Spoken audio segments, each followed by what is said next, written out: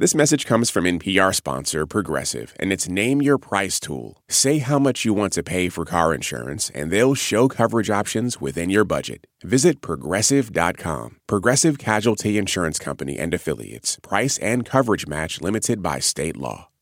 This is NPR's Life Kit. I'm Chris Arnold. When did you first start thinking about saving money and figuring out how to do that the right way for retirement? Okay, so in the crib, I asked for a bottle of milk and, and a 401k. And a 401k. That's Michelle Singletary. She's got a personal finance column for the Washington Post, and we'd love to have her on Life Kit just because she's awesome.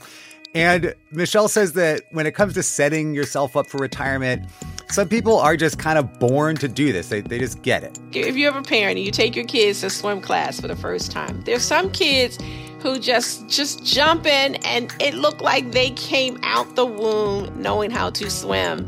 And those who are just flapping around and those who are just standing on the edge thinking, you are not getting me in this water at all.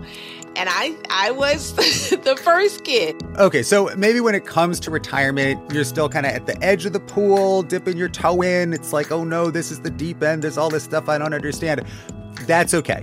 Michelle wants you to jump into the retirement savings pool because there's just so much to gain if you do it, and especially if you do it when you're still young. So, one of the questions that people often ask financial experts or finances is, how do I become rich? Like what they think there's some sort of secret to it, that there's a stock that they don't know about or a mutual fund or, there's a secret path that rich people are keeping from us. But if you're young, here's the secret. You ready? You're young. That is your advantage. That is your secret stock. This episode of Life Kit, Retirement Savings 101. We're going to help you understand why you need to start investing for retirement now, how to pick the right accounts, and how to manage the money right. This message is brought to you by NPR sponsor Progressive Insurance. You call the shots on what's in your podcast queue. Now you can call them on your auto insurance too with the Name Your Price tool from Progressive. Tell Progressive how much you want to pay for car insurance, and they'll show you coverage options within your budget. Get your quote today at Progressive.com. Progressive Casualty Insurance Company and Affiliates. Price and coverage match limited by state law. Support for NPR and the following message come from our sponsor, Whole Foods Market. Host a celebratory brunch for less with 365 by Whole Foods Market, featuring wallet-happy finds like cold smoked Atlantic salmon, mini quiches, organic everything bagels, and more. Plus, visit the floral department and jazz up your table with a beautiful bouquet of big, bright, sourced-for-good flowers. When the brunch has to be perfect and delicious, go to your local Whole Foods Market. So like we were just talking about with Michelle, it's really important to start saving for retirement as early as possible. And that's because of the magic of what's called compound interest, which sounds like, oh my God, that's really boring. But actually, it really is magic. I like compound interest because basically your money is earning money on your money.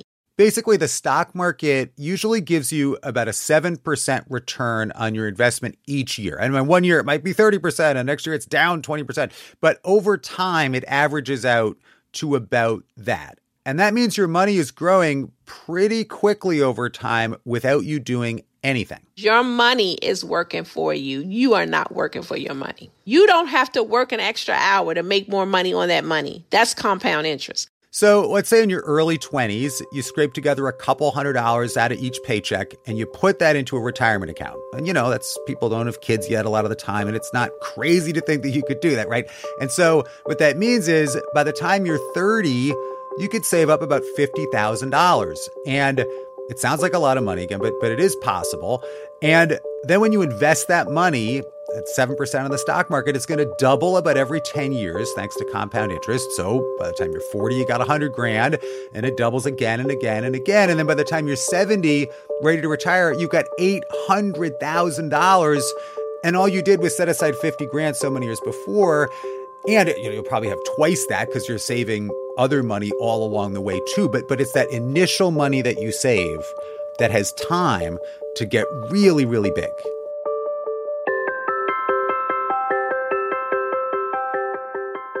Michelle, you like to say a secure retirement doesn't happen by accident. What do you mean by that? Well, wealth doesn't happen by accident. You have to actively do things to build your wealth. Many companies now, if you work for a company that offers a retirement plan, will have a default for you. And usually default is anywhere between maybe 2 and 5% of your take-home pay to investing. But that's not going to be enough. So it's great that you're investing for your retirement, but most people don't go back and look to see, is that percentage of my pay being put to my retirement going to be enough? So you have to go in and increase that default. Do it 1% per year or 1% every other year. That's one thing. And then you have to understand what's in your retirement plan. Many people sign up and they never really go back and revisit how they're being invested. So you've got to inform yourself. And it's not like you go get a lotto ticket and you become rich instantly. Wealth doesn't happen that way. All right. So Michelle is talking about people who are lucky enough to have an employer that defaults them into a pretty good plan to begin with. Many companies who have a 401k or 403b, or if you work for the government, a TSP, thrift savings plan, will set it up automatically. They'll hire a management company, a financial company, to manage the plan. So that company makes sure your contributions come out. They get sent to the investments that you want. They take care of the back office stuff. All you do is say, hey, I want $200 every paycheck to go into the account. Boom, done, it's done. If they have a match, that's a bonus. But the reason why you want to participate, even if there's not a match, is because that automatic thing helps you save. Studies show that when people are able to automatically save from their paycheck through their employer, it gets done. It gets done consistently. Now, let's say you work for a company that doesn't have a retirement plan. You still can save for retirement. You can do an individual IRA, individual retirement account. And so and now you don't have the same automatic from your paycheck, but you can set it up that way. You can set up your checking account to automatically send money to that IRA. With an individual IRA, you're limited to $6,000 a year, or extra $1,000, $7,000 if you're 50 or older. And also the bonus is if your company matches what you put in, that's just free money. That's just putting money on the table. So take that money off the table. I find that that's the best way to encourage people to save for retirement and save consistently.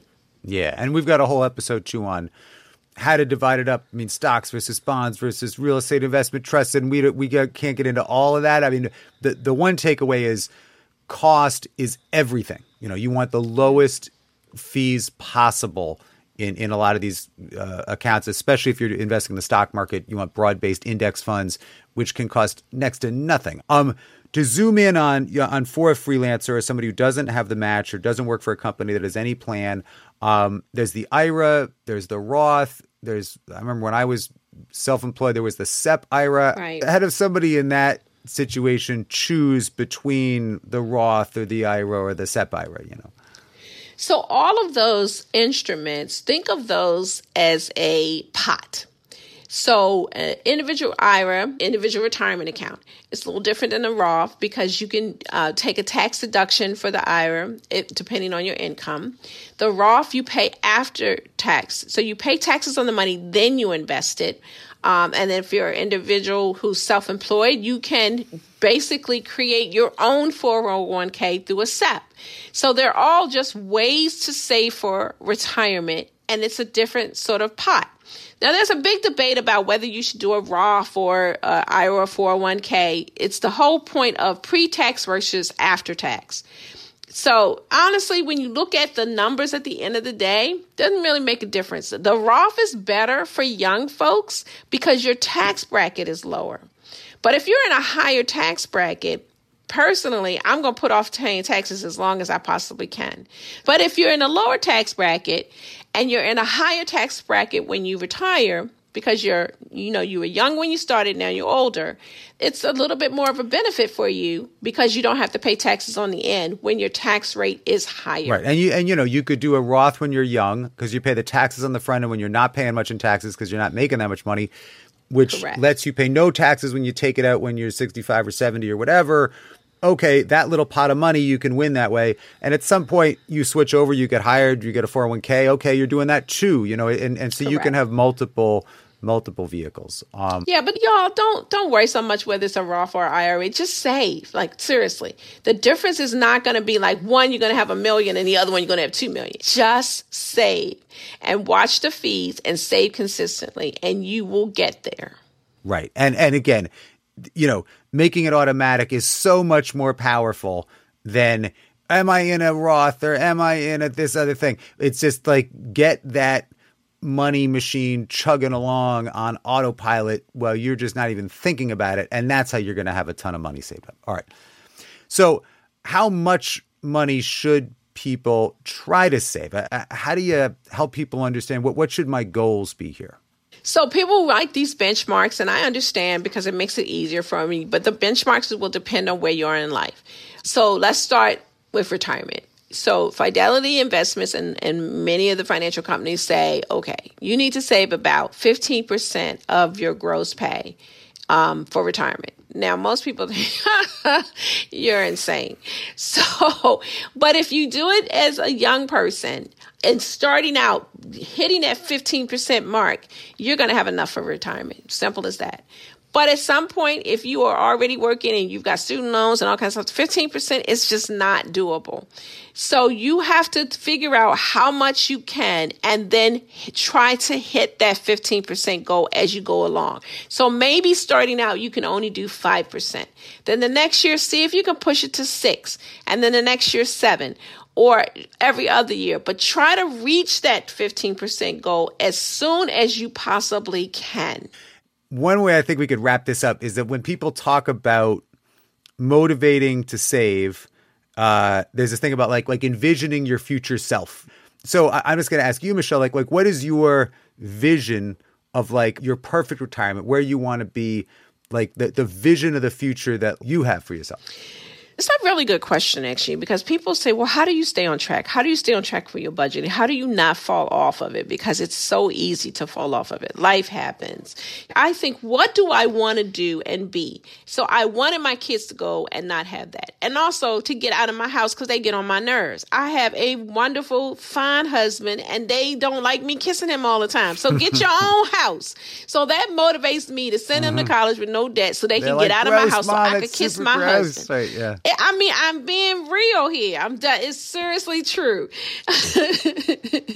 For retirement, I love being by the ocean. I could literally sit in a chair at the ocean from sun up to midnight and just sit there. And I envision a retirement where I can, if not own a house at the ocean, at least spend a great amount of time during the year renting something at the ocean and afford it and not be worried about it. I also want to spend about half the year volunteering my services in prisons and in communities and low-income neighborhoods, teaching people how to handle their money. I can't do that if I'm worried about paying my bills. So decide what you want to do. Use those goals to keep you on track and motivate you to learn about this money and make sure you're doing all the right things with your money so you can sit by the edge of the ocean. That's Michelle Singletary. She's the Washington Post personal finance columnist. Okay, let's recap here. Number 1, start saving as early as you can. The magic of compound interest will help your retirement account essentially double every decade. Number 2, if your company offers a match to your retirement contribution, you want to take the free money. That's not very complicated.